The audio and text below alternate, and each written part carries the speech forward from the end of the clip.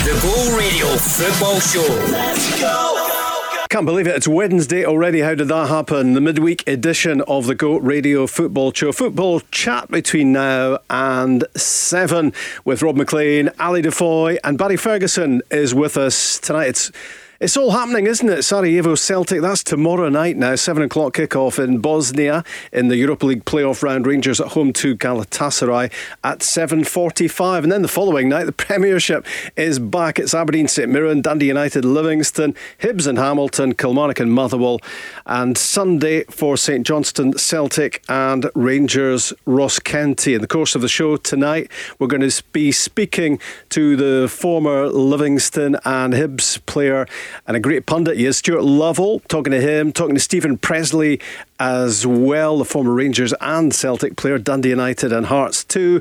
And TV actor Scott Reid will be joining us. He's a big Celtic fan, and we'll be talking to him about his football playing as well as his acting on the telly. We want you involved as well, don't we, Ali? Of course, we always do. Get in touch, 0808 17 17 700 if you want to give us a wee call. Maybe you've got a point that you want to bring up. Maybe you've heard something in the chatter today and you want to talk about it. Maybe you've got a question for Barry, or maybe you want to drop us a text, 87474, go at the start of your message, and remember all the socials at Go Football Show. Let's get the bad news out of the way right at the top of the show. 3 Kilmarnock players have tested positive for COVID-19 and 1 at Hamilton Academical as well. Killie said their trio would have NHS tests later on today after training was cancelled. They stressed preparations continuing though for the match we've just mentioned, the Friday night Premiership visit of Motherwell, with further scheduled testing to be carried out when the players arrive at training tomorrow. All 4 individuals are self-isolating and will miss Friday's matches. Hamilton, who are scheduled to play Hibs, trained today after having to cancel yesterday's session. Kilmarnock became the 6th of the 12 Scottish Premiership clubs to confirm a positive test result, while it is the second occasion that Hamilton have reported one, although some have subsequently returned negative outcomes. Motherwell, Aberdeen, St Mirren and Hibs have all also had either players or staff forced to self-isolate. Barry, it's just becoming an unhappy trend, this one, and getting over the whole disruption thing is becoming a big issue in Scottish football. Yes, it is worrying when you hear certain clubs, certain players at certain clubs, testing positive for the virus. But there is a spike in general, Rob, and it is to be expected, as the players are obviously in a bubble, but they've still got to have their lives, if that means maybe going to the shops at times to pick up some messages or whatever. It's going to happen. It's disappointing. Like Kilmarnock, four players, they could be important players for Kilmarnock. And it's the second time it's happened at Hamilton, but it's something that I think we're going to have to get used to, Rob. Yep, I think so. We're going to get you in the course of the show. Maybe not in the course of the show, or maybe in the course of the next couple of days. We'll see how you get on to pick your Scotland team, because last time we asked you to pick your Scotland teim, you and Stevie Clark were on exactly the same wavelength. I think you predicted the team and you predicted the right result as well. So if you we'll give you a bit of time for result, but you've got the squad in front of you. How long am I getting? Well, maybe. What about the course of the show today? Do you think by the end of the show today you might be able to come up with something? You probably know already anyway. Yeah, you've got a fair idea. So we'll look at that. We're going to lose him for the whole show now. That's all he's going to think about. I know, the head will be down, he'll be scribbling, and that'll be the last we'll hear of him, to be honest. But no, it's not going to be the last we hear of you, because we're going to talk about those 2 massive matches tomorrow night for Celtic and Rangers. Sadly Aberdeen and Motherwell have fallen by the wayside, but it is Celtic and Rangers, as is so often the case, flying the flag for Scotland in Europe. It's the Europa League playoff round, so it's a big one, because if they can get through that one, they're into the highly lucrative group stages of the competition. And obviously on the back of that could have a massive say in spending power for Celtic and Rangers moving on, with the transfer window due to close on Monday. The draw for the group stages is on Friday, and whether or not Celtic and Rangers are in that might have a big say as to what happens next. Let's hear from both the managers, Neil Lennon and Stephen Gerrard. The Rangers gaffer first, talking about transfers and who might be heading in the door at Ibrox. Well, I think I've made it pretty clear what I feel we need, but I also respect the club's position and the current climate and the situation that we're in. I do think that, depending on whether we qualify or not, would depend on what we try and do in the final days. I think that's a question for people that are above me at the club. I can't really answer that question right now, but I've made it pretty clear what I feel we need to keep moving forward to make sure that we don't stand still. So he knows, Barry, what he wants, but what's going to happen here? Well, it's clear that the manager wants to still strengthen the squad, there's no doubt about it, but it sounds to me that it hinges on Rangers getting past Galatasaray, getting into, as you mentioned, that lucrative group stage. So I do think Rangers will do it. Look, Galatasaray, there's no doubt that they're a good team, but they're not the force they were. I still fancy Rangers to do it. They're playing with a lot of confidence, but it's key from the manager's interview there that they need to get through, and if they do get through, he'll be given the finances to go and bring in one or two players to bolster that squad.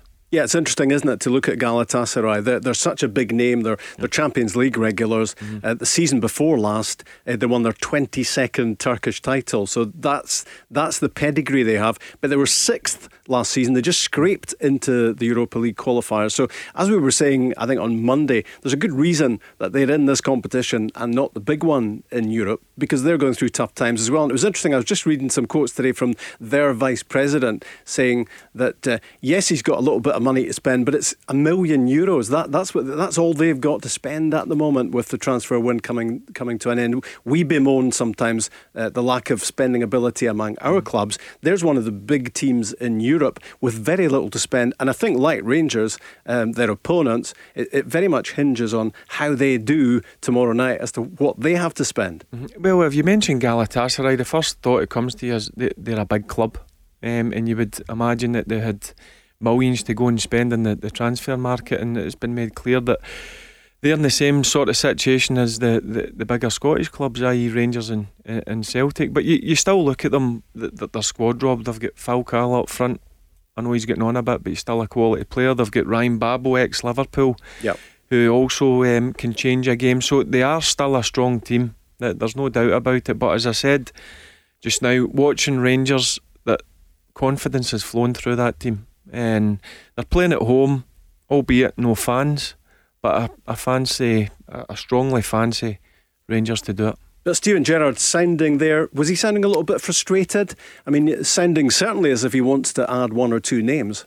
There's no doubt about him. He's mentioned the last week or two that he's clearing the fact that he wants to get that midfielder in, and maybe another utility player, defender, maybe even up top. So he does want to strengthen. I think key to this is when you're on top form, the best time to strengthen is when you're winning games of football, because it shows the players that there's no resting place, and the manager's obviously keen to do it, and I'm sure Rangers board will try their best to back the manager, because I think he's done some good work in the transfer market this season. It definitely ups the ante, doesn't it? There's this whole financial factor that's built into qualifying for the group stages of this Europa League. I mean, you want it anyway. You want to be there for prestige reasons. You want it for all sorts of football reasons to be there. But the fact that Rangers spending and the rest of the season is dictated to by one match tomorrow night, it turns, it makes it really high tension, doesn't it? Yeah, financially it's massive for the club. Financially it helps the manager go and build that squad to compete with Celtic, and to do that they need to get through a tough game tomorrow night against a good team. As I said, they're not the same Galatasaray as 5-6 years ago. There's no doubt in my mind about that. They've still got good players, as I mentioned, but the key for the manager to go and strengthen is winning a game of football tomorrow night. And as I said, they look like a team that's full of confidence, and the manager has mentioned that he would like to add to the squad, so it's imperative they get through tomorrow. What about Celtic? They won against Riga in Latvia last week. It's Sarajevo again, away from home, this time in Bosnia for Celtic. 7 o'clock kickoff tomorrow night. And of course, bubbling about in the background is all sorts of transfer talk, potential ins and outs at Celtic. Here's Neil Lennon. What about players leaving? I don't think that's an issue for us now in terms of players leaving. You know, the club are going to be and are quite strong on that. We don't want anyone to leave. we want to keep all our assets. And regardless of the result tomorrow night, that'll be the case. Yeah, well, understandably, Neil Lennon wants to keep the big assets. Most of the transfer talk has surrounded Ayer and Christie and, of course, Odsonne-Edouard of late. Crystal Palace and Arsenal are quoted with interest in him. He's been in and out of the side in the last few weeks, and people, of course, are looking at him, maybe reading too much into it, but questioning sort of body language and where he's at the moment, where he sees his future, Barry. Mm-hmm. Well, I think Celtic fans would be happy with that interview. I think the manager's made it clear that the board are going to try their best to keep their most influential players. Edouard's key. I know he's not had a great start to the season, but Rob, once he's up and flying, he's top notch. Christie as well, for me, over the last couple of years, he's been one of Celtic's most effective players. Ayer, I don't know if the Celtic fans would be too concerned if an Ayer was to go. We obviously Shane Duffy coming in, but it's clear to me with that interview that the manager's confident in his board that if offers do come in for the top players, that they'll brush him under the carpet and move on. I get that. He wants to keep the assets. Peter Lowell and the board want to keep them as well. But what happens if a big offer comes in the next few days? 35 million, 40 million pounds offer for Odsonne-Edouard in these tough times financially, where clubs have got to be looking at the money they're hemorrhaging at the moment. They've got to look at that. I mean, I think he's worth that all day, Edouard. He's a 35 million pound player for me. So what would be the price at which you would reckon Celtic would start to get tempted? It's got to be round about that mark, Rob. But he's key to Celtic. As I mentioned a minute ago, I know he's not had a great start to the season, but if you get him playing at the top of his game, he's a top player. But as you says, every player's got their price, Rob. And when you start banding their figures about 30 million, 35 million, then Celtic would need to seriously look at that. But I'm sure the manager's desperate to keep him. The transfer window ends on Monday, and I don't think Neil Lennon will be too disappointed. No, absolutely not. No. Basically, we want the week to end as quickly as possible. We want to keep all the players. If we can add one to the squad, great. If we can't, I'm still very happy with the bunch of players that I've got. And they will get better now. Things will settle down. There'll be a lot more focus on our season after that. It's interesting, isn't it, to hear that wording, that conversation with Neil Lennon today. He wants things to settle down. He probably wants to settle down himself as well, because remember his reaction after the Ferencváros defeat when Celtic lost in the Champions League qualifiers, questioning players' motivation, wondering whether some of them were looking to angle themselves out of the club and get a move elsewhere. Then he backtracked a bit on that statement. But there's been so much talk about transfers at Celtic, and he clearly sees it as hugely unsettling. It is, and as a manager, he'll be desperate for that window to close in Monday and keep his squad together. I'm sure he would like to add one. It would probably be a left-sided defender, because they're pretty short in that area. There's only really Greg Taylor.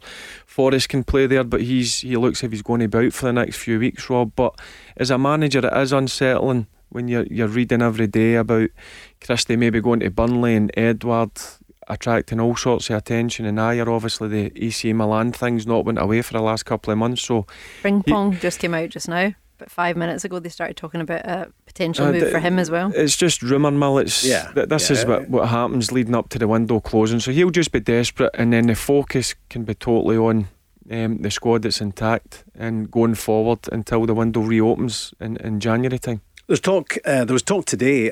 You're talking about a left-sided player for Celtic, and clearly Neil Lennon wants a bit more cover in that area, with only really Greg Taylor, a naturally left-sided player for them. And there's talk of Ryan Sessegnon, who Tottenham signed for 25 million from Fulham, hasn't featured this season, and there's talk of Sessegnon coming on loan. I mean, that would really excite the Celtic fans. Yeah, fantastic young player at Fulham. He was great to watch. A breath of fresh air, and he got his big move to Tottenham for 25 million, as you'd mentioned there. It's not really worked out. I don't think he's in the plans of Jose Mourinho, so if that's a player, I'm sure that would excite the Celtic fans, because he's still young. I think he's only 19, 20 years of age. He's 20, he's got a bright future in front of him, and he would be a superb signing for Celtic if that rumour's true. Here's another rumour for you. Tom Ince, who's out of favour at Stoke City. Celtic and Rangers being linked with him. He's obviously become available. Former England under-21 international, and of course you know him well because you played with him at Blackpool. Yeah, fantastic player. Tom was. He was a match winner, Rob. And I've watched his career. That he's not really kicked off. He's been to Crystal Palace, Derby, Stoke. He's moved about. He needs to get a club that he's going to settle down in. I seen that rumour today. Celtic and Rangers interested in him. He is a very good young player. He would excite the Rangers or Celtic fans. There's no doubt about it. But he's at an age now, he needs to go and get a club that suits him and settle down. And one more bit of transfer tittle-tattle for the moment surrounding Alan Campbell, not surprisingly because of the way he started the season and the way he's been playing of late for Motherwell and for the Scotland under-21s as well. It seems, according to that rumour machine, that Aberdeen and Hibs are both showing an interest. I think his contract's up at the end of the season. There's talk of a bid of £200,000, and Motherwell seem to be saying to that, not surprisingly, that's well below their valuation. That would be a snap at £200,000. But it's interesting to see Aberdeen are interested in him. I mean, what a midfield that would be. Yeah. A young midfield. That would be under 21s. Yeah. Scotland under 21s midfield. Alan Campbell, Lewis and McCrory. But the boy can go on to the next level, there's no doubt about it. I don't want to be disrespectful to Motherwell, but he's a player that's certainly impressed me, and it looks to me that Motherwell may lose him.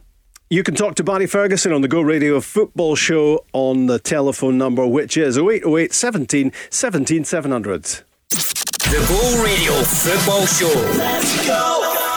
So much to talk about at the moment on the football front. Those two big European games tomorrow night. Sarajevo against Celtic, 7 o'clock, 7:45 for Rangers and Galatasaray at Ibrox. And the prize is a ticket to the group stages of the Europa League competition. So it's massive for both clubs. The Premiership kicks back into action 24 hours later. That's Friday night for the first four games. Aberdeen, St Mirren, Dundee United, Livingston, Hibs against Hamilton, and Kilmarnock play Motherwell. Then on Sunday in Perth, St Johnstone, Celtic, and Rangers, Ross County. Both matches pushed back because of their European dates tomorrow night. And then, of course, we're not far away from Scotland against Israel. We're going to get ourselves really worried about that one in the build-up. That's a week tomorrow at Hampden, Scotland against Israel in the playoff semi-final. Let's talk to the former Hibs and Livingston and Reading, and he's an Australian international as well, and he's done some great work in recent times with PFA Scotland. Let's hear from Stuart Lovell. Hi Stuart. Rob, how are you? Very well, thank you. You are booming out loud and clear, as you always have done, of course. Get the feeling, Stuart, this is just a massive little spell in Scottish football. Maybe there's never anything but those European games tomorrow, the Scotland game coming up. But, and in terms of club football as well, the Old Firm game, you just start to think about that one. It's 2 weeks on Saturday. It feels at the moment, despite everything that's getting in the way around about us, that Scottish football is coming to boiling point. Yeah, that's right. I mean, we're kicking into gear now, aren't we? We've almost had a full round of fixtures in the Scottish Premiership, so the league is starting to take shape to a certain degree. I was actually doing a couple of games at the weekend, Livingston against St Johnstone, and then got the graveyard shift up to Dingwall doing Ross County against Aberdeen, or so I thought. But it was actually probably the most enjoyable game I've seen all season. Yeah, I was there too. Aberdeen were flying. They were brilliant. They were absolutely superb, and I wasn't expecting it, to be honest, Rob, because I feared for them a bit, having lost McKenna. They'd had a couple of disappointing results, particularly the home defeat to Motherwell. I suppose losing in Lisbon was not particularly surprising, but they didn't have very much time at all to recover, Thursday night to Sunday afternoon. And I feared for them a bit. I must admit, I thought it'd be a really tough game. And let's be honest, they probably should have been 3-0 up after about 6 minutes. I thought they were absolutely superb on Sunday. Yeah, and the reality for Aberdeen is, well, though they're playing, that they're going to be playing supporting role, aren't they, to the top two? Because every sign over the weekend that Rangers and Celtic are starting to hit top gear and pulling away from the rest. Yeah, I would agree with that. Funny enough, one of my post-match questions to Derek McInnes was to ask him if he thought that the league was already shaping up into a top four and a bottom eight. He ducked it, but basically gave the impression that he didn't agree and that it was too early to call, etc., etc. But I'm absolutely adamant that we're going to have Rangers and Celtic pulling away, probably from pulling away from Hibs and Aberdeen, who I expect to fight out, third and fourth, and to be honest, I think it will be a bottom eight. I mean, you've got 4 points separating Kilmarnock in fifth from St Mirren in 12th, and I think that we're definitely going to have a top four and a bottom eight. I've no idea what's going to happen underneath Hibs and Aberdeen, but I don't think any of the teams below them are good enough to get into a fight for third place. Celtic a point behind Rangers at the moment with a game in hand. It's very tight at the top. How would you choose between those two at the moment? Oh, I mean, I think the smart money is always going to be on Celtic, isn't it, realistically? I mean, I was very excited last Christmas when Rangers went to Celtic Park and won 2-1, and let's be honest, they deserved to win. They were the better team, and that really kind of caught my eye because I wasn't expecting it. And I thought, wow, we've got a title race on. Rangers were superb that day, and you could see from the body language of the Celtic players that they knew that they had been passed off the park that afternoon. And I think we all kind of hoped and expected, well, not Celtic fans, obviously, but the rest of us just wanting to see a title race thought, well, we've got one. And I was really, really surprised at how Rangers capitulated in the second half of the season. I mean, within a month of the restart, you could tell that they'd lost the plot, and it was Celtic's title in the bag. And to be honest, that's the thing that sticks in my mind now. As much as Rangers have started the season very strongly, I can't forget what happened to them after the split in January. Can they forget about it, Stuart? Well, there's mental scarring, isn't there? There's mental scarring for players. I mean, if you look at the dressing room at Celtic, they've got plenty of those guys who've experienced winning multiple trophies. I mean, they've won the last 9 trophies domestically, and they're the team to beat. Clearly, Hibs went to Celtic at the weekend in pretty decent form and got a bit of a lesson by all accounts.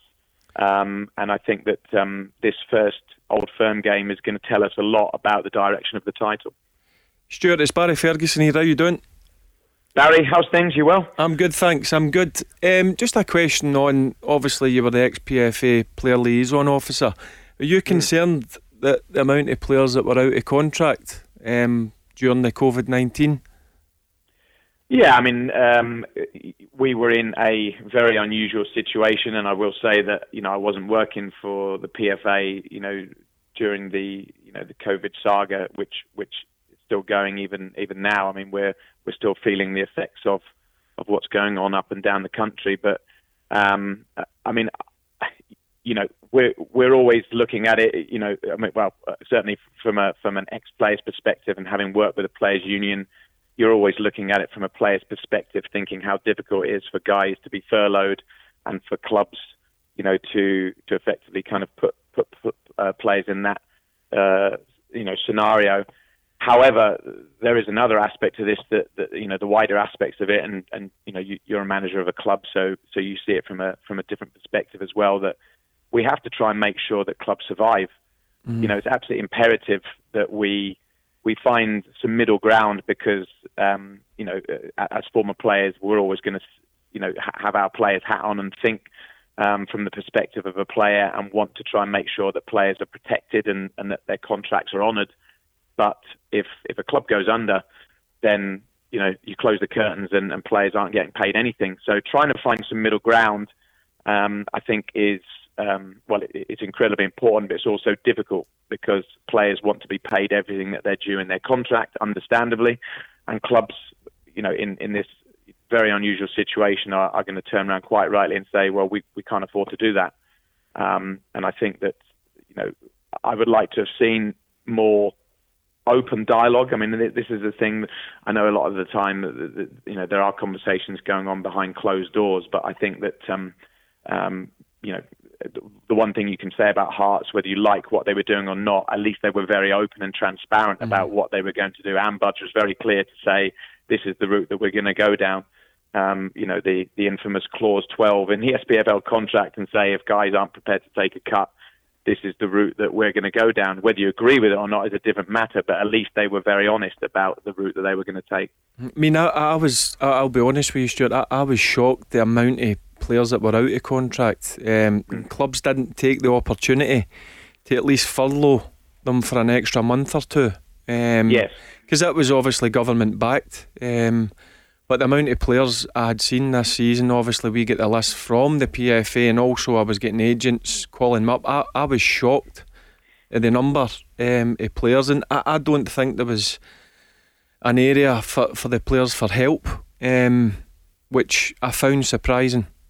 Yeah, but I can only agree with the comments that you've made, that the furlough scheme was set aside by the government to support everyone, and this was this was industry up and down the country and across the board, and whatever line of work that you were in, there was supposed to be a support network in place. And I don't think that some of the clubs covered themselves in glory, to be honest, Barry, in the way that they handled the situation, without naming names, but you can probably put the boot in yourselves if you want to. But I read what was going on from afar, and obviously, I wasn't working with the union anymore, so I was just taking a view as you have.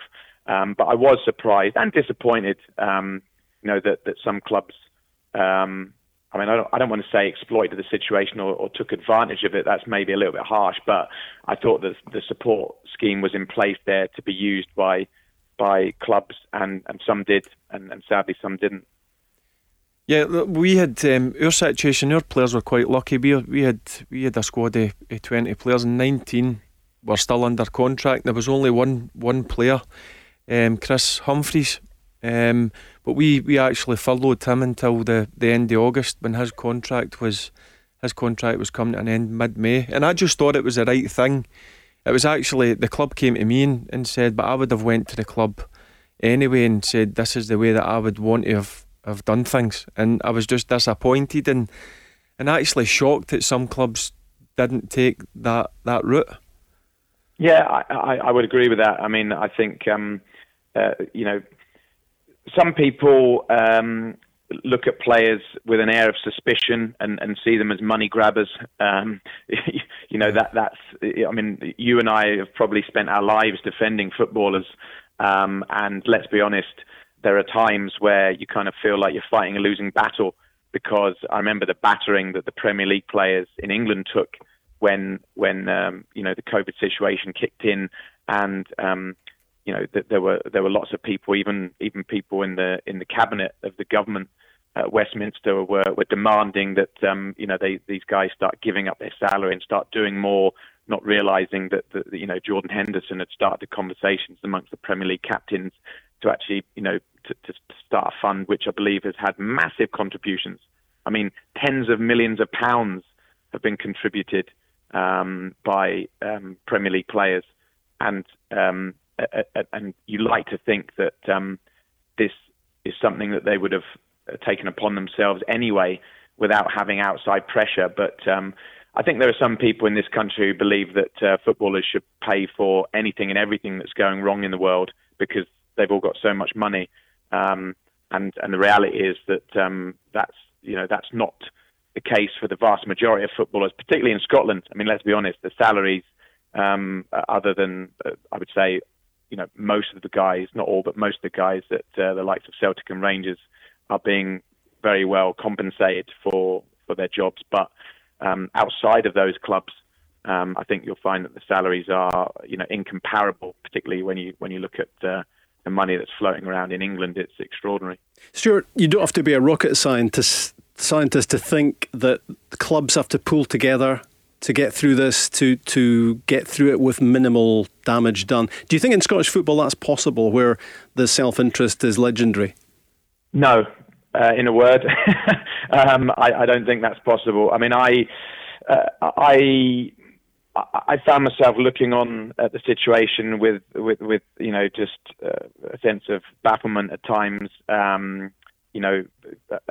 The Heart situation was interesting, and Partick Thistle and Stranraer, and this is not.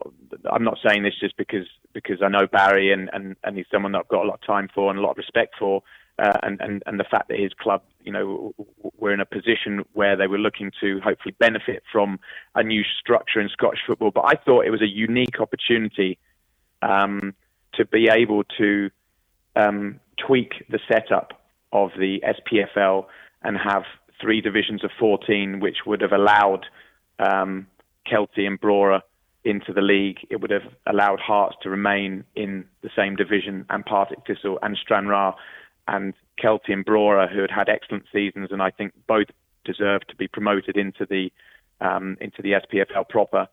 I thought all of that could have been fitted into a new system of 3 leagues of 14, and of course, self-interest kicked in again, and we missed an opportunity. I mean, we all know that there was going to have to be compromises, and that certain clubs were going to have to lose a little bit of money. Everyone, or most of them, were going to have to lose a little bit of money, but there was an opportunity, I thought, to do the right thing in inverted commas, and also to kind of restructure the shape of Scottish football.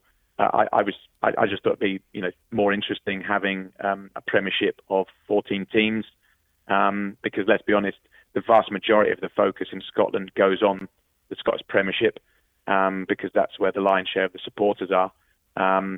But I just thought having a League of 14 would have been more interesting for punters up and down the country, and it feels like we've missed a trick. Stuart, it's Ali here. I'm going to take you back to your playing days when you played for Livingston and captained the team when they won the League Cup. How special was that for you?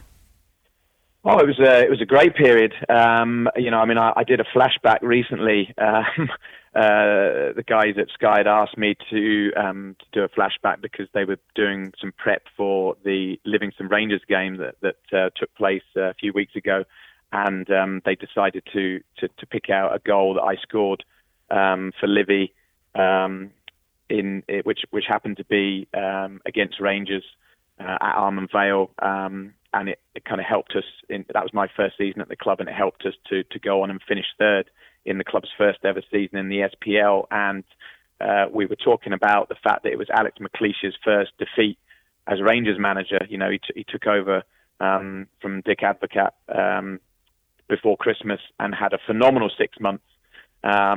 Went on to win both cups that season. Obviously, Rangers were quite a long way behind Celtic in the league, but that was Rangers' first defeat, and it was great. It was really enjoyable for me to relive one of my best ever career goals, but also to discuss that particular season, because if you make the comparison now, it's equivalent. Livingston finishing third in their first ever season in the SPL is the same as Dundee United finishing third this season. And as much as they're going pretty well, United, I don't think there's much chance of them finishing third this year. But that's not criticism. I just think it kind of, when I look back at that period with Livy, finishing third in the first ever season in the SPL, going on to qualify for Europe, playing in the Arnold Schwarzenegger Stadium against Sturm Graz, who were a proven Champions League team, and then going on to win the League Cup. It was a great period for the club, and it was that first season with Livy was probably my most enjoyable in my whole career because it was so unexpected. Those were amazing days, weren't they? And Livy continue to punch above their weight as well. Stuart, lovely to hear from you, and we'll hopefully talk to you again soon. Thanks, guys. Cheers, Stuart. That's Stuart on the Go Radio Football Show. Give us a call, 0808 17 17 700. The Go Radio Football Show. Let's go! Some good chat with her, the former Livingston and Hibs midfielder Stuart Lovell, those amazing days at Livy, and they keep on doing it, don't they? They keep on surprising us, and they've come up with a signing today which raises the eyebrows. They've signed the former Ipswich and Bristol City striker J. Emmanuel Thomas, the 29-year-old, and they're calling it a bit of a coup. So that could add significantly, Barry, to what Livingston already have. Sounds like a good signing. Yeah, they always pull a rabbit out the hat. I thought last season, I thought they got a lot of unfair criticism, Rob, if I'm being honest with you. That they're always labelled a long ball team, but they've got some really good footballers, and that's a good signing. He's been about, he's got the experience, great grounding at Arsenal as a young kid, so a top signing for Livingston, that is. Loving your knowledge. And another transfer that's gone through today, Callum Patterson. He's in the Scotland squad, of course, for the upcoming internationals, and he has moved from Cardiff to Sheffield Wednesday for around about £500,000, I think the fee is, and that has significance for Scottish football because it means that Hearts will get a slice of that, maybe £75,000, which is going to be very useful for them at this time. Callum Patterson from Cardiff to Sheffield Wednesday. Let's talk next on the Go Radio Football Show to Scottish actor. I'm sure you will know him well, Scott Reid, Methadone Mick in Still Game. You always get that one thrown at you, Scott, don't you? Also Line of Duty, Carnival Row, and Barry, one you liked a lot, The Murders at White House Farm. I absolutely loved it. I loved it. Thought he was brilliant as an actor, but until I found out he was a Celtic fan. Scott, how are you? Yes, I'm very well. But the sensational news, we're talking about big transfers at the moment. Your signing for Glasgow Wellington. How did that come around? Oh, just I know Curtis from school many years ago now, and obviously saw what they were doing, starting up, and I was obviously through the COVID-19 kind of pandemic, the acting industry's is kind of dried up, so I've got a lot of time on my hands. And the kind of next few months, I was like, I could maybe get committed into a team again. So I went down to some of the training sessions, played a couple of friendlies, and they asked me to come and get involved and join the squad. So very grateful to be picked, to be asked to join the team. Scott, Ali here. Great to have you on, of course. We were talking about this yesterday before you came on to the show. Tell us a bit about why you went with Glasgow Wellington. What is it about them that they're doing right now that you think is quite exciting? Well, I just think first and foremost their aim is about bringing fun back to football, and I think actually in terms of boys who love the game, everybody who plays amateur football, they love football, but sometimes it's not the nicest of environments. It's not it's not an atmosphere that you're there just to go and have a good time and play football and be competitive and win games.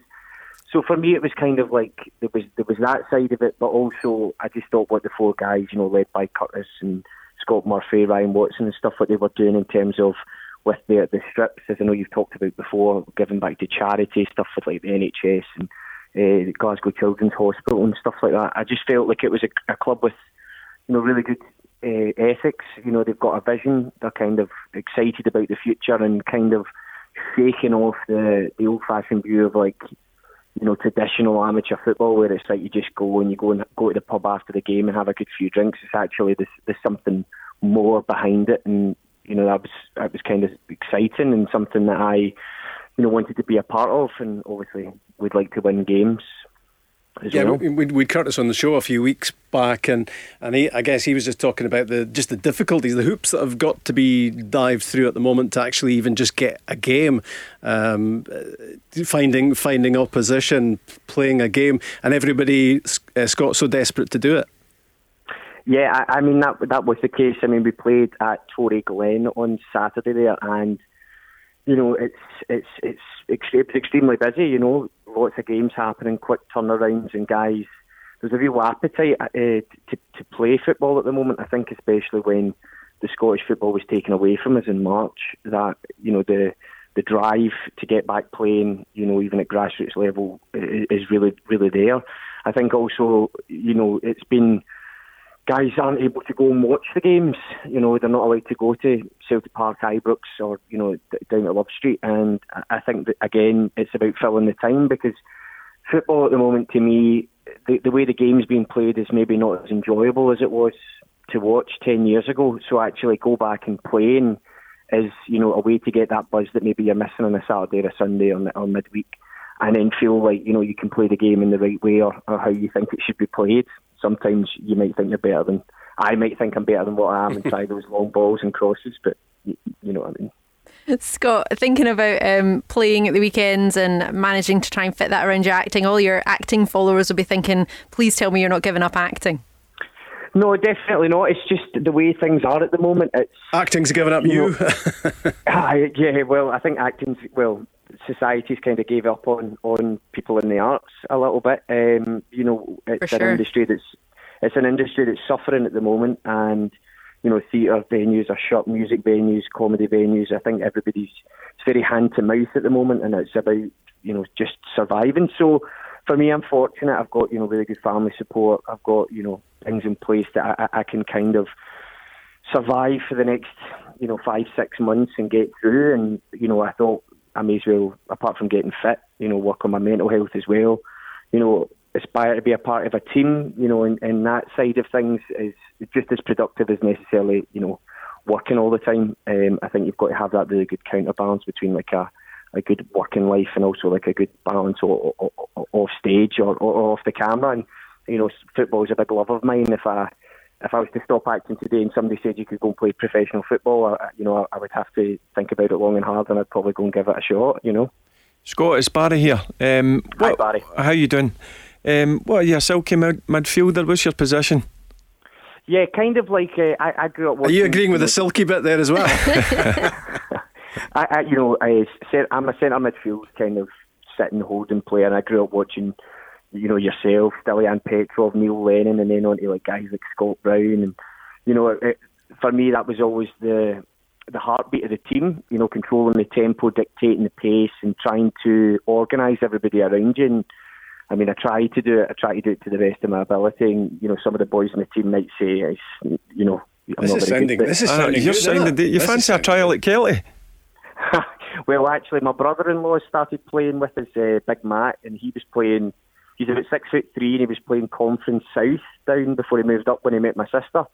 So if you need a centre half, maybe you should come and watch us on Saturday, because he's a silky player, Big Matt. What time's the kick-off? I think it's 10 o'clock at Glasgow Green. Oh, listen, I might take a trip down to have a wee look. I like the way, Scott, you mentioned Barry and then listed about 12 Celtic players that you muddled yourself on, just for diplomatic reasons. Can I just say, listen, White House Farm, how did you enjoy that? Honestly, I loved it. Was that good? Oh, thanks very much. It was absolutely it was a dream job. It was absolutely fascinating. Obviously, the story is extremely. It's a harrowing one. It's really, being in there, being in a similar house built in the same way, seeing the kind of crime scenes. It was hard to, you felt like you were really there back in time in that house. But from like an acting perspective, getting to work with guys like Mark Addy and Stephen Graham, that's like a dream come true. To be able to like learn from these guys, shows like Stephen Graham's thing, he's just incredible. And for me, it's you always want to work with people who are above you, so you can learn from them and you can kind of get better at your craft. And it was an absolutely brilliant job, and I'm so glad it's done really, really well. And it's just come out in America I think it was on HBO Max last week, so that's also another exciting thing for me as well. It's just opening up a different audience, so it's exciting. When you're announced, Scott, and then immediately people say Methadone Mick from Still Game, do you groan at that point? No, I mean I don't think you can. I think it shows that a character is affected. Somebody said to me today, it's became a part of like pop culture. It's a put down. Methadone Mick, you look like Methadone Mick, or he sounds like Methadone Mick, and actually that shows that the character landed, and actually people have resonated with it in one way or another. So it's a compliment, and you try and take it as that. In 5 years, I might be saying something different. If I've gone and try and be in all these other programmes and films, and people still introduce me as Methadone Mick, I might start to grudge it. But just now, it was an honour to be in Still Game and to work with, the guys there in the show, and they welcomed me in, and it's been you know, a lot of people would bite your hand off for an opportunity like that, and I'm just very lucky that people took. I should say, Barry, this is the Go Radio Football Show, and it's not Gogglebox or something you haven't done. No, going on about Methadone Mick, I didn't look at it that way. It was just his teeth, and obviously I've got a good friend that's got his teeth all done, and that's what we call him, but we don't call him because he was Methadone Mick. It's because of the how nice the teeth. His teeth are. They were crackers. They teeth crackers. Yeah, they are, and actually I got. Have you got them? Are they real? Yeah, no, I got some dental work done because they clip in. Oh, right. And actually I got a back brace put in just before Christmas, and I can't actually put them on anymore. So you can't be Methadone Mick anymore. Yeah, they're sitting redundant in the house. And my girlfriend hates them. She absolutely hates them. She when I went to do the stage show last year, they sent me them to make sure they still, you know, fitted in my mouth. And I walked into the living room wearing them, and she was like, "If you ever come in here wearing them again, I'm gone." Let's squeeze in some football chat, Scott, before you go. What about the game tomorrow night, Sarajevo for Celtic? It's massive, isn't it, in all sorts of ways? Yeah, it is. I think what's been really difficult is, as we've seen through all the qualifying campaigns in Europe, is the one leg match. It's a one-off. Anything can happen. I think Celtic played Sarajevo last year or the year before. Last year, Champions League qualifiers, wasn't it? Yeah. So beat them 5-2 in aggregate, 3-1 away from home. So, you know, the boys will be confident that they can go there and do a job. But again, it's football. You know, if they wait until the 90th minute, like last week, that's the way it needs to be. And I think also with Rangers, I think they've got a really good opportunity against Galatasaray. And I think obviously a packed Ibrox would help them massively. But I do see both teams as favourites to go through. Good to have you on the show. Wish you well in your burgeoning career with Glasgow Wellington. He's off to training now, aren't you? Yeah, I'll see you 10 o'clock, Glasgow Green. We'll be watching because you've talked yourself up big time. So we're going to be looking at your quality very, very closely. It's Big Matt. You should be watching Big Matt. I'll be watching you closely. Don't you worry. We'll check government guidelines first, though. Don't worry. Cheers, Scott. All the best.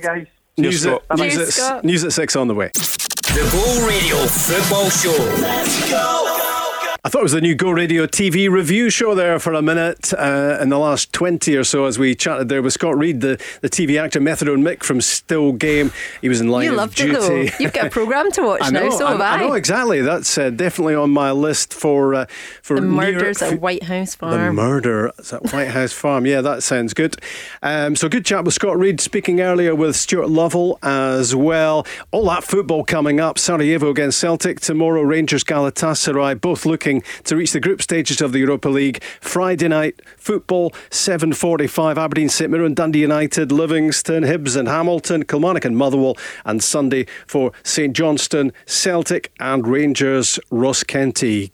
Get in touch with us, Ali. Absolutely. If you haven't given us a buzz, please do. 0808 17 17 700. And if you have, you'll probably be on the lines already. You must have loved it. We definitely love hearing from you. Maybe you've got a point you want to mention to any of the team, or maybe you're thinking, you know what, I just want to have a wee chat. Get involved. 87474 for your text. Put go at the start of your message. Normal network rate, or jump on those socials at Go Football Show. We're available on all of them. Elvis is in the building. Let's talk to the former Rangers, Celtic, Dundee United, Hearts and Scotland defender Stephen Pressley. Hi, Stephen. How are you, Rob? You okay? Yeah, very well, thanks. How are you? I'm very well, thank you. Good man. Last time you were on the show, you were talking about how much the transfer window would influence the title race in Scotland, and I guess nothing that's happened since has probably swayed you from that view. And we're maybe going to have an interesting few days between now and Monday when it finally closes to see who's in and who's out.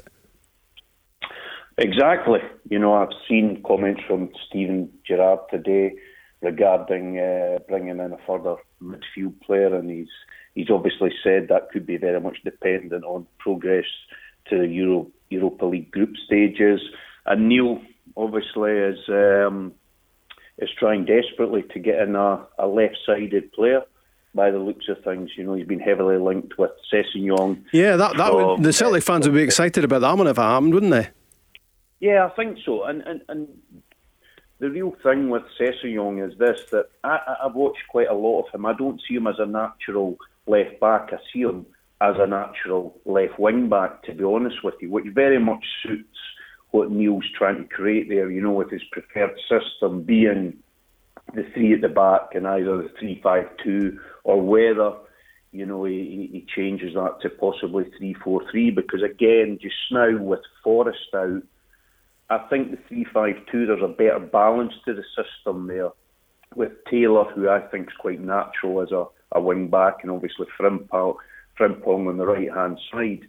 I think that James Forrest gives them a little bit of a conundrum there, because I don't think he naturally plays the wing-back position. So it'll be interesting to see over time whether he persists with 3-5-2 or whether when Forrest returns, Neil maybe adapts to a 3-4-3. But definitely it looks like three at the back is his preferred system.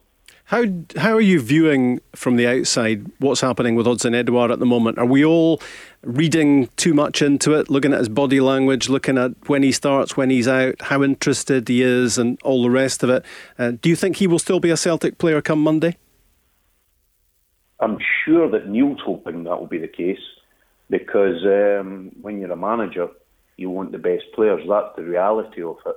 I understand from behind there's often decisions made because of financial reasons, but the reality is, as a manager, you want the best players. So I'm sure Neil will be hoping that nothing really develops over the next 2 or 3 days. The thing is that, I've spoke about this, I think, the last time, in terms of that the English Premier League actually closed their window early last year because of what the likes of Steven Gerrard has been faced with Morelos, and also what Neil has been faced with not only the striker but several of his other players, real uncertainty about their futures, and that's a difficult aspect to manage. I'm sure that, both managers will be keen for the next couple of days to speed up and to really understand and know what their squad is moving forward. Yeah, because Rangers, I guess Rangers fans at the moment are sweating as Celtic fans worry a bit about Odsonne Edouard and think, well, of course we're going to keep him for this so important season. But then Barry and I were just speaking earlier on in the show, what if a bid of 35 or 40 million comes in? What then in these tough financial times? What happens at that stage? And Rangers are maybe thinking on the same subject. Rangers are worrying a little about whether Leeds might come back in for Ryan Kent, and there's talk today about West Ham being interested in James Tavernier, who's been on terrific form. Yeah. I think that the one positive thing for both clubs is they've got sellable assets, and that's a real positive. That shows you that over the period that they have recruited well and they are developing their players, which is great for both clubs and for Scottish football. But I think that, if something develops over the next 2 or 3 days on the players that you've talked about, I don't see any, to be honest with you, leaving Rangers. That's the truth. But if I'm Neil, and it develops the way it possibly could with Edouard over the next couple of days, I only want him moving out if I've got the right players coming in, because as well as I do and everybody else does, what's at stake this season, and it's enormous for both clubs. So make no mistake, they know that within the clubs, and I don't think there'll be any drastic changes between now and the close of the window. Elvis, it's Barry here. How are you doing? I'm good, thanks, Baz. How are you? Aye, I'm good. Just interested to hear your thoughts. Obviously, the Scotland squad getting announced yesterday. Yeah. What's your thoughts on young Ryan Porteous at Hibernian? I actually like him. I do. He's a player that I've tracked for some time. It's obviously very early, Baz, in his development. I touched on this subject the last time, in terms of that we're not really in this country producing many top centre-backs. I went back to the likes of Willie Miller and Alex McLeish as the last real ones that we produced. Mm-hmm. So it shows that we don't have a lot of depth when a young player that's probably come in and played a handful of games already finds himself in the national team squad. Mm-hmm. But I do like him, and I like... I know there was a little bit of a conflict with him and Steven Gerrard and several other players, but I don't mind that. Yeah, I agree with you. I agree with you there. He's got a bit of edge about him, hasn't he? I was I was going to say, one of the things I always think about football and football players is that you should never judge them on the field of play. Mm-hmm. Me and Barry didn't get on particularly well on the field of play, which is understandable. But if you look at Scott Brown's somebody that I really like away from football, but on the pitch, he's not a very likeable character.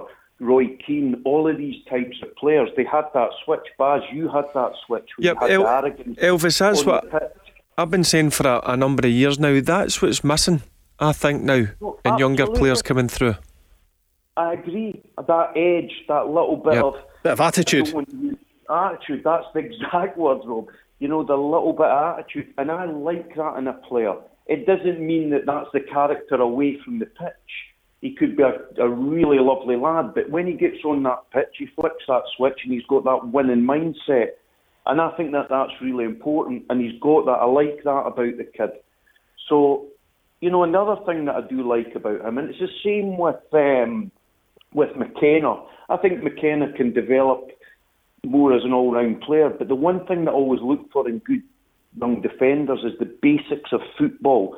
Not whether they can pass it. You can work hard on them in terms of developing their passing, but they've got to want to defend. Mm-hmm. That's a quality that you can't build into players. They've got to have that mentality where they want to defend.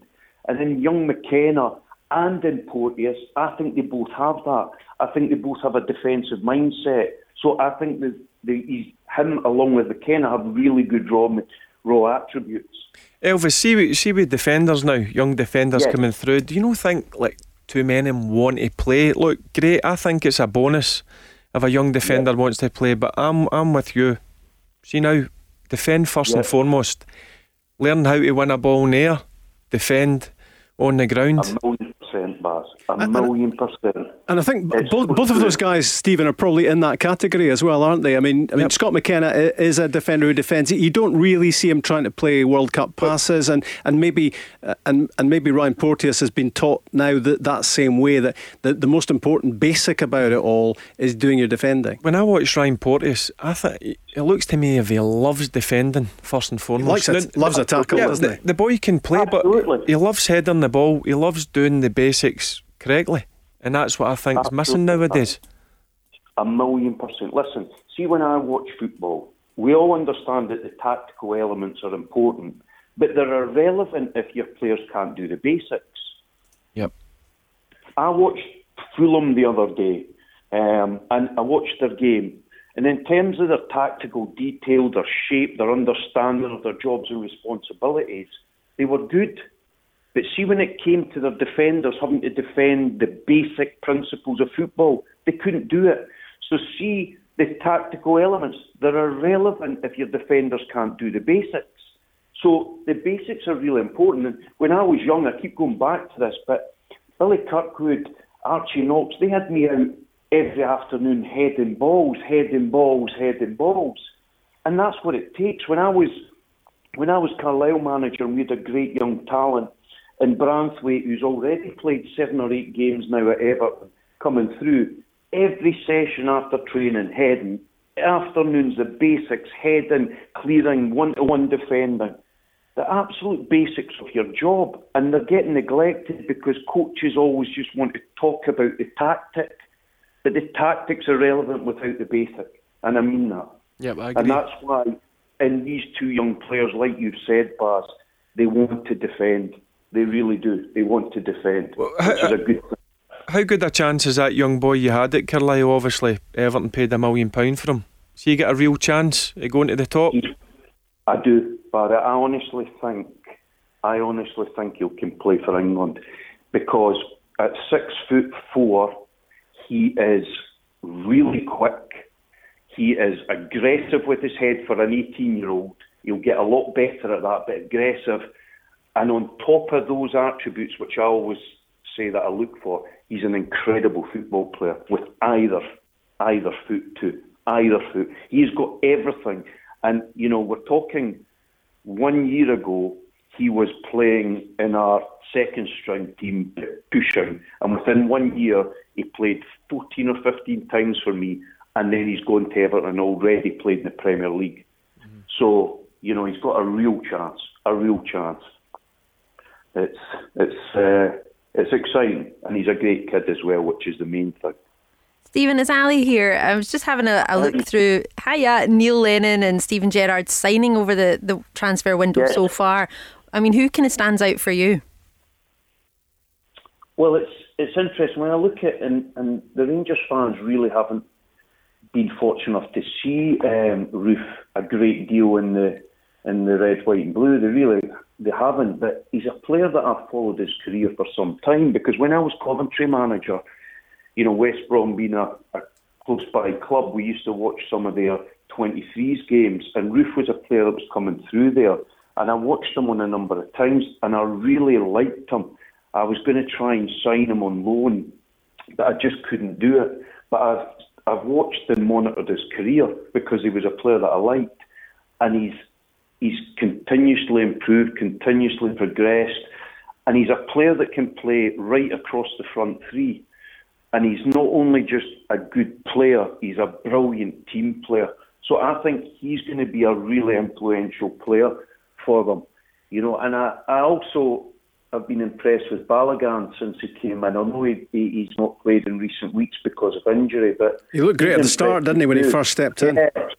Yeah, he's impressed me as well. So I think I'm still, to be convinced with the likes of Itten, but I think he's a very good player within your group that can impact certain games. I'm not sure he's a player that will play every week.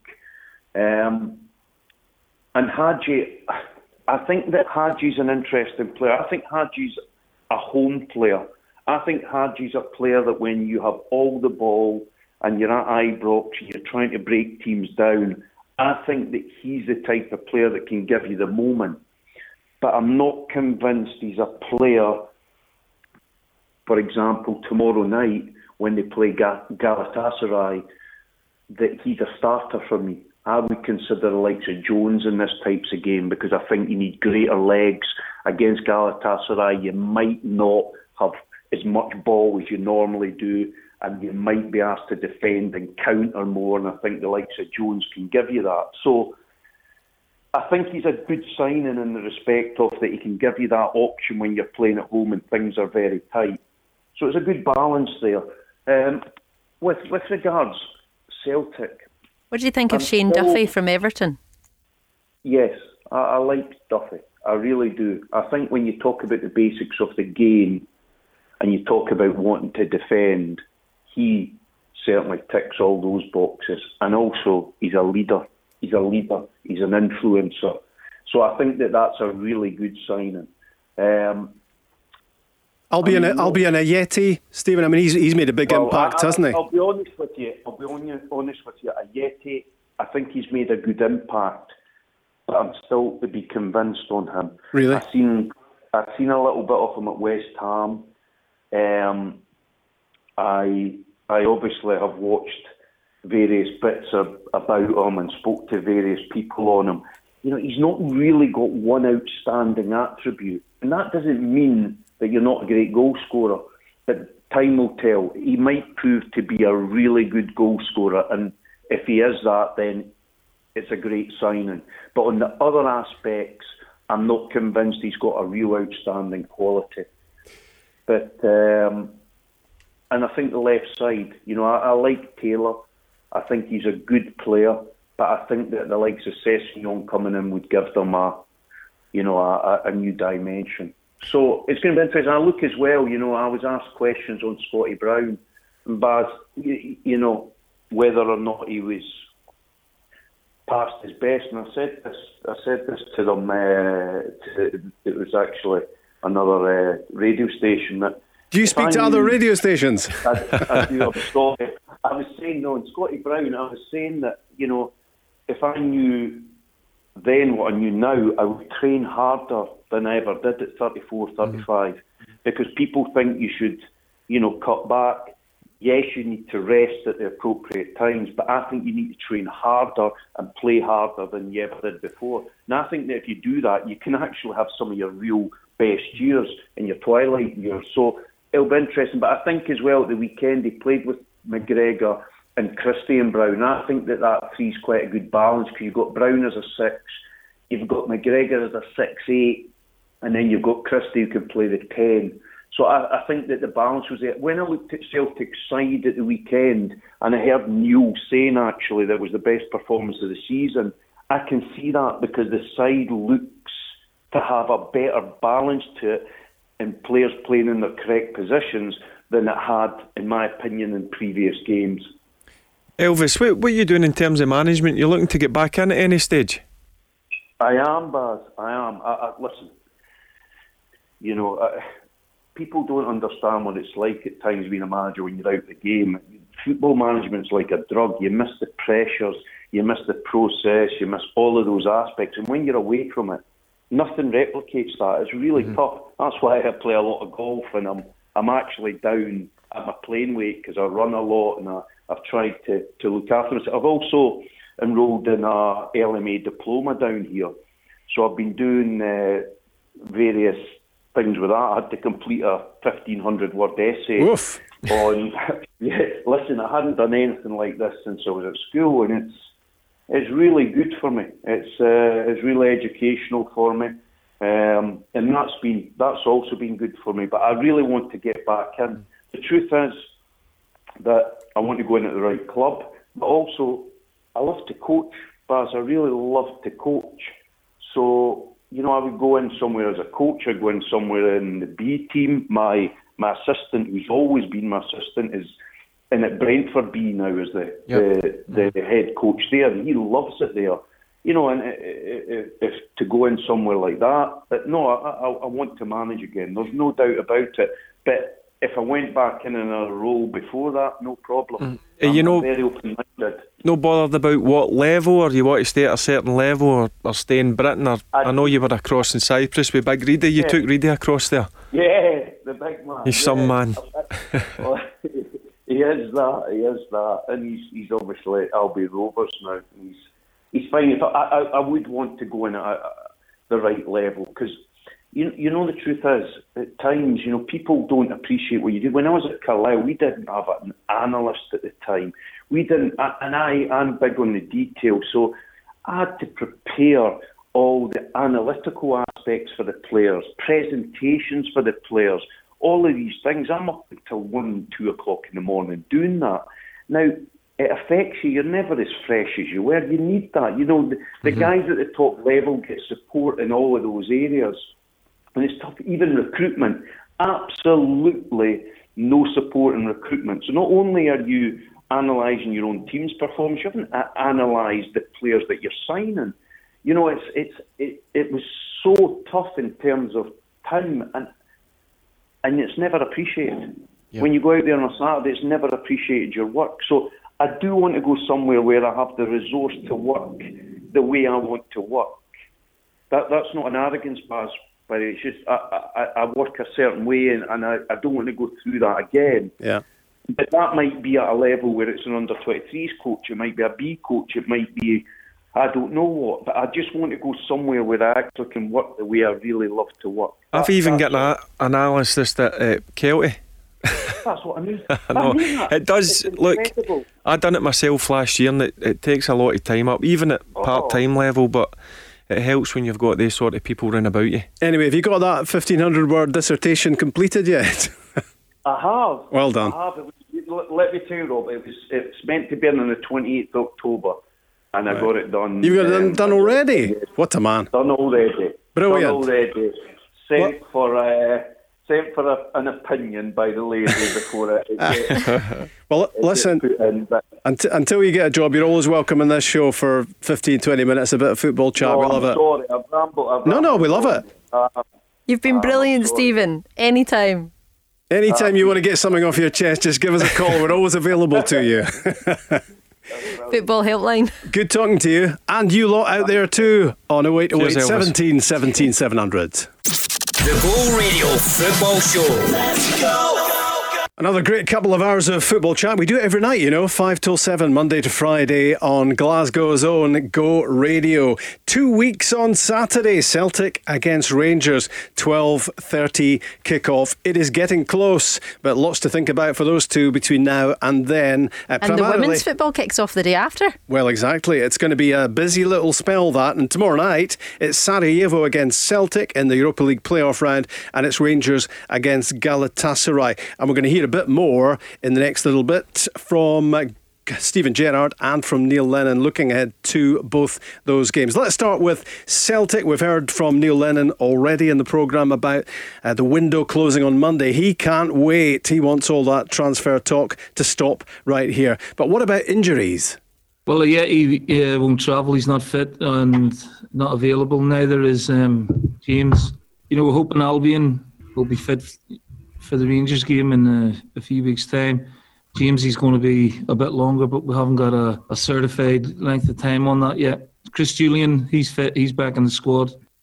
So Neil Lennon is clearly starting to think about that Old Firm game. He's talking about it already. Mm-hmm. He's wondering who he's got for that, and it sounds like very much like, well, James Forrest won't be playing in that game, so he's clearly out for a spell. Ayeti's going to be back, he thinks, for the Rangers game, but he won't be available to Celtic in Sarajevo tomorrow night.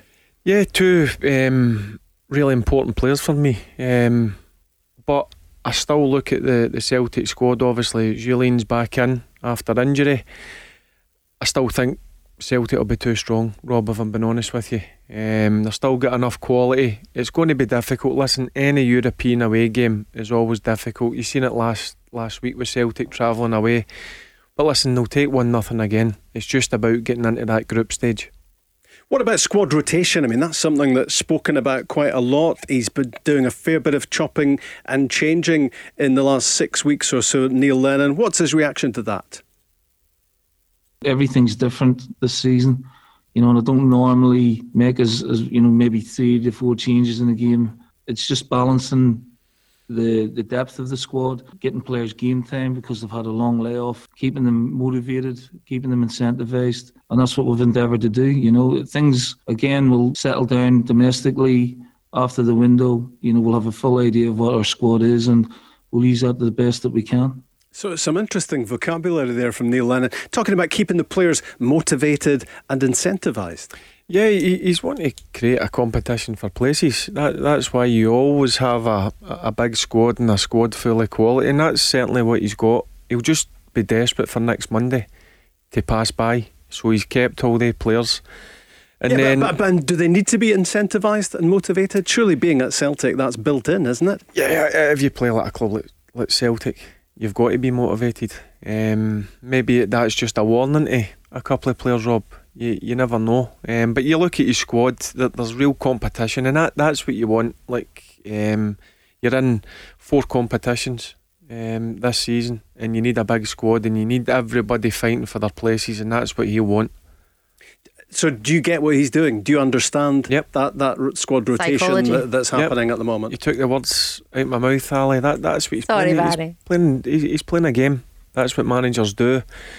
And he's letting people know that they're not guaranteed a place in his team. You've got to perform on a Saturday or a Thursday, the now being in Europe, to make sure you're in Neil Lennon's starting 11. What about Sarajevo? What sort of hurdle are they for Celtic to overcome? Yeah, I mean, they're in good form. They've won the last 4 games. They're a big physical team, well organised, set plays, and they've got a bit of pace in the wider areas. So we know it's going to be a difficult game. Just as much as Riga was last week. Riga gave everything. We imagine Sarajevo will do the same, and we have to match that intensity if they bring it, and bring our own intensity to the game, because the game means as much to us as anybody else really for a season. It was a late winner, wasn't it, from Moy Elyounoussi against Riga, and you get the feeling it is quite similar in that sort of respect, that it's really about what Celtic do. They should be good enough to beat Sarajevo, but they have to deliver, they have to be up to speed. Yeah, it'll be like a cup final for Sarajevo. There's no doubt about it. So Celtic have got to go out with the mindset is you've got to outwork whoever you're playing against, and if Celtic do that, their quality will always shine through, Rob. It's that 10 in a row season for Celtic, they hope. But where does Europe come in the list of priorities?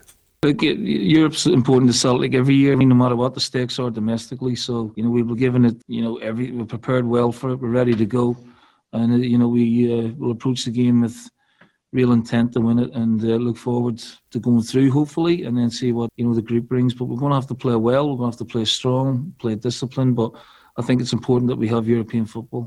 It's about switching on and switching off, isn't it? Right now, it's all about getting to the group stages of the Europa League and the finances that can bring to Celtic, not just in the prize money, but also, I guess, in things like perimeter advertising and sponsorship. Those will probably be ramped up based on how far you get in the European competitions, how much exposure there is for advertisers, all that sort of stuff for Celtic. But it's that against 10 in a row, which is obviously what Celtic have in their sights. Is it difficult jumping back and forth between those two targets, Barry? No, I think both Old Firm teams should always look to qualify for the group stages. If it's not Champions League, certainly Europa League. But your bread and butter is the league. There's no doubt about it. Celtic will be desperate to get 10 in a row, and Rangers will be desperate to stop 10 in a row. That's the way it is. But when you play at a big club, Rob, you're going to be involved in European football. You're going to play 3 games a week. You've got to have a certain mindset to get through the sort of games. Even if you're travelling away 4 hours in a plane, there's no excuses coming back at the weekend and not getting the right result. So it's Sarajevo against Celtic. That's at 7, just as we're coming off air tomorrow. 45 minutes later at Ibrox, Rangers against Galatasaray. We heard from Neil Lennon about the injuries he has going into that one. What about Rangers? Joe Aribo and Kamar won't be with us tomorrow. Ryan Jack was back in full training yesterday. We managed that session, but he'll train fully this morning. He's had no reaction. Brandon Barker, the same. He trained yesterday for the first time as well. No reaction as well, so they'll both be with us this morning. Cedric Hitton had a bit of an issue yesterday in training with his knee that we're going to check out today, but he's a major doubt for tomorrow. Well, the good news in there is that Ryan Jack is back, not just training, but full training, it seems, which explains why Stevie Clarke named him in the Scotland squad yesterday with those 3 internationals coming up. But from a Rangers point of view, he's absolutely crucial, isn't he, in the next few weeks? Do you imagine he'll go straight in tomorrow night, Barry? He's certainly a key player, Rob, but I think the Rangers midfield the last 2 games have produced very good performances, but he is a key player, there's no doubt. Ryan Jack's come on leaps and bounds. He's been a big player for Steven Gerrard, and if he's fit and ready to go, I'm more than positive the manager would play him. Brandon Barker available again as well, and before he got injured he was doing some good things for Rangers, and it could be interesting, couldn't it? They've added Jordan Jones to the armoury in the last week with his performance at the weekend. Brandon Barker back in again just gives them another option up there. Yeah, well, Barker and Jones were 2 players probably during the summer you would have thought wouldn't be Rangers players, but you've got to give them credit. They've obviously went away and worked hard, certainly showing the manager that they're more than capable of pulling the Rangers jersey on. Barker did impress me, there's no doubt about it, and I think Jones on Sunday against Motherwell shown that he's got the ability and temperament to be a Rangers player. And here's another one who's coming back in from the fringes of the first team scene in the last few weeks, and how impressive has he been? Scott Arfield. The main player who I'd like to mention, it has to be Scott Arfield, because at the beginning of the season he wasn't picked as a starter, but at no given moment did he drop his standards or his attitude. He took it as a challenge to win his place back. He trained harder, he trained better, and his opportunity came, and he's arguably been our most consistent player. So really pleased how Scott's gone about his business, and he's sent a clear message to anyone else that's on the fringe or not getting much game time at the moment. He was Steven Gerrard's first signing when he became Rangers manager. He has been slightly out in the wilderness at the start of this season, but he's come back in, and well, we've been raving about him in the last couple of weeks, Barry, haven't we? Yep, he's grabbed his opportunity with both hands, and I've got to agree with Steven Gerrard said there. He's been one of Rangers' top performers the last couple of weeks. He brings something different, Rob. He'll not go and dictate a game, but what he'll do is he'll make great runs into the box, and he's always going to score a goal, Scotty Arfield. So look, he was out in the wilderness. He was struggling to get in the starting 11. Again, it's a great example to other players who are not in the team. He's went away, worked even harder in training, and he's got his opportunity. And as I said, he's been excellent the last couple of weeks. And it's amazing how the depth of the squad and your perception of it can suddenly change when you get the likes of Barker coming back, Jones coming in, Arfield doing so well, on top of what you already had. Yeah, I mean, I've mentioned it a few times, Rob, on the show. I think this is the strongest Rangers squad that the manager's had. There's real competition for places. If somebody gets an injury or they're missing through suspension, these guys that are coming in are taking their opportunity, and that's what you want. So there's, again, similar to what I mentioned with Celtic, there's 18-20 players that are fighting to get in that starting 11, and that's what you need if you want to be a successful team. So what about Galatasaray at Ibrox tomorrow night, the 22 times Turkish champions? Look, the Galatasaray are a good team. They've got fantastic players and a good coach. Galatasaray, are a well-known team, big experience on the European stage. They've got a fantastic players, a really strong spine to the team. We know it's going to be a tough test for us. Galatasaray, probably everyone's favourite, but we're going into this fixture in a good place. We're in good form at home, so our plan is to leave everything out there and see where it takes us. Well, they are in a good place, aren't they? 5 goals at Motherwell at the weekend, and those 4 in the Netherlands against Willem II last Thursday night. Yep, they're in a good place. There's no doubt about it. Confidence is high. And look, the manager's playing a bit of mind games there. He'll be confident within that dressing room that the way that his team's performing on the pitch, that they'll have every chance of beating Galatasaray. I fully expect Rangers to do it. Look, they have got good players. They are a good team. But the way that Rangers are going about their business just now, I think Rangers will come through the tie and go into the group stage. Good luck to Rangers and Celtic tomorrow night. After the break, we're going to be talking about Scotland and looking ahead to that big game against Israel 2 weeks tomorrow. The Go Radio Football Show. Let's go! Talk Scotland for the next 10-15 minutes. Stevie Clarke named his squad yesterday for those upcoming matches. Scotland-Israel is obviously the big one. It's massive, isn't it? 2 weeks tomorrow, 7:45 at Hampden. Scotland against Israel, a playoff semi-final. And let's hope we're thinking about whether it's Norway or Serbia in the final. That is in November. Because the 2 games following Scotland-Israel are 2 Nations League qualifiers. Confused? Yes, I am too. Scotland-Slovakia on the Sunday after that Israel game, and then the following Wednesday it is the Czech Republic at the National Stadium as well. Scotland having somehow beaten them in the corresponding game a few weeks back. So Barry, looking at that squad, and firstly, what did you make of it? Any surprises? Any players in that you wouldn't have had in, or players out that you would have included? No. Listen. Again, I look at the squad and I'm pretty confident that will be strong enough to beat Israel. Ryan Porteous, who we spoke to Big Elvis about, who I've watched 3 or 4 times this season, has always stood out for me. I think he deserves his opportunity. Think he'll play? I think he'll play. I do. Have you picked him in your team? Yeah, I've picked him in my team. I really think this boy, if he keeps grounded and level-headed, which I'm sure Jack Ross will make sure of, I think we've got an international centre back in the making. There's no doubt in my mind about that. We've got Gordon from Tartan Scarf on the line. Gordon, how are you doing? Hi Rob, Barry, good thanks. How you doing, guys? Yeah, how you doing? Yeah, very well. Would Ryan Porteous be in your starting lineup, Gordon? I think that might be, for the playoff game, maybe a step too far, but you've got to bear in mind this is a Scotland triple header, which I don't think we've ever had before, so I wouldn't be surprised to see Porteous get minutes in the second or third games next week. And what do you think about the squad? Are you happy with it? Are you feeling confident going into this game? I feel good. I would like I'm doing as much as I can just to sort of wash that last game against Israel out of my memory, because I feel like a lot has changed in the last month. Our players based in England had barely kicked a ball. They barely started pre-season last time. I think we will be a different proposition this time. I think the return of Ryan Fraser is actually quite important. I was looking back at his stats today, and he's quite quietly had quite an impressive Scotland career. He's only got 11 caps, but he's got 1 goal, he's got 7 assists. And from my memory, I think Andy Robertson's played some of his best football for Scotland when he's been able to link up with Ryan Fraser on that left wing. So that's what I'd like to see more of. Barry?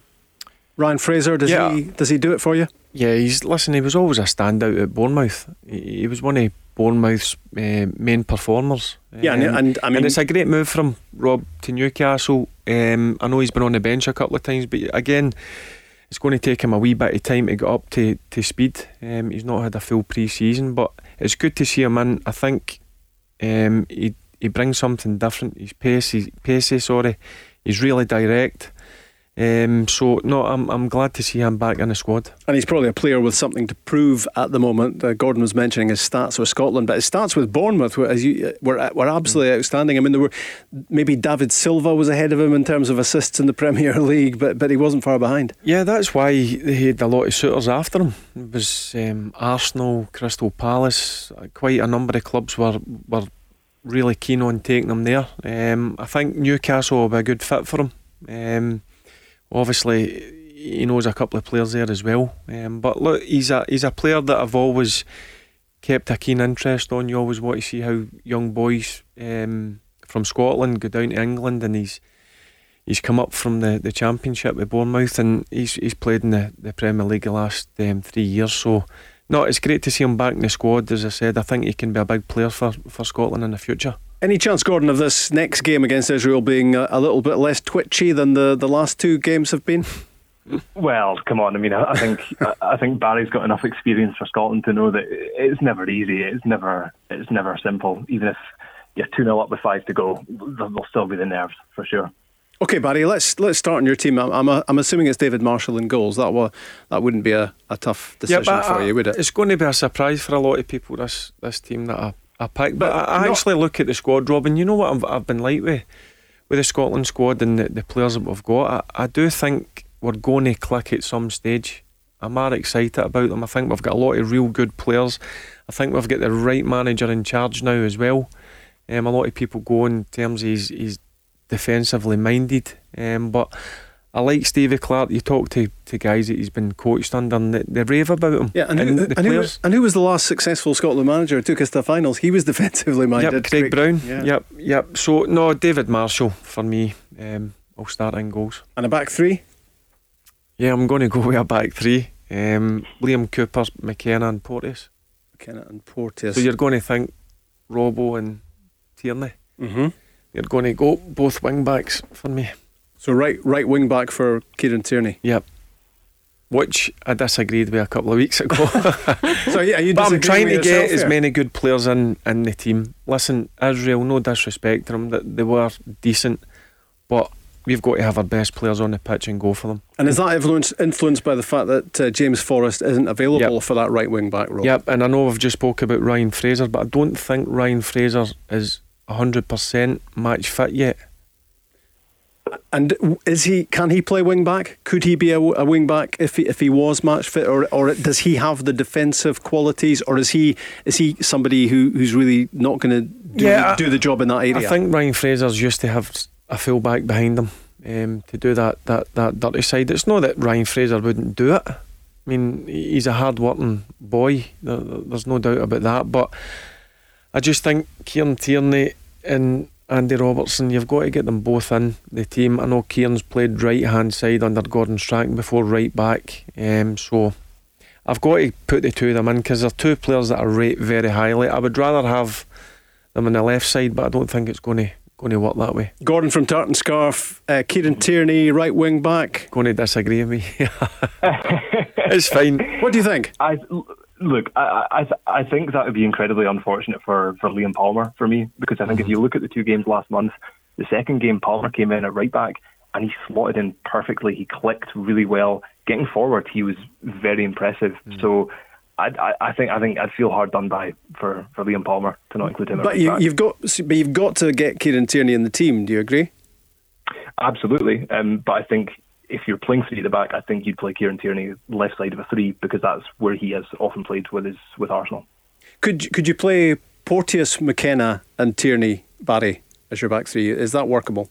Yeah, you could, but Liam Cooper's captain of Leeds. They've had a fantastic start to the Premier League season. I watched them. I've actually watched them a couple of times. Liam Cooper's a proper leader.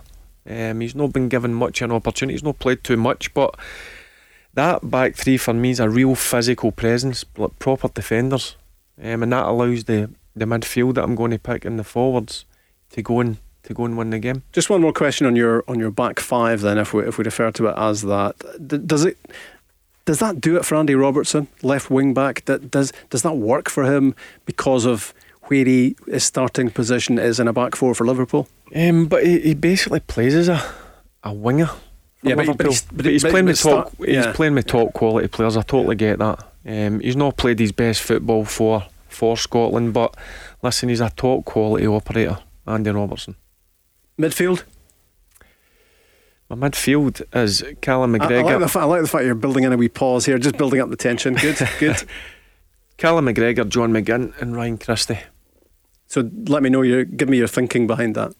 My thinking behind it is they're the guys that are I'm going to pick, and I think are the best. I was looking for a wee bit more detail, to be honest. But so McGinn, McGregor and look, Callum McGregor for me, we've had plenty of chat about this over the last 3 or 4 weeks. I think the last couple of weeks with Celtic, he's starting to show that he's a proper leader and dictating games. Callum, I think he's got everything a central midfielder should have. John McGinn for me, no explanation needed. No, he's got to play. John McGinn, you've seen him, he set up a couple of goals for Aston Villa, playing at the top of his game.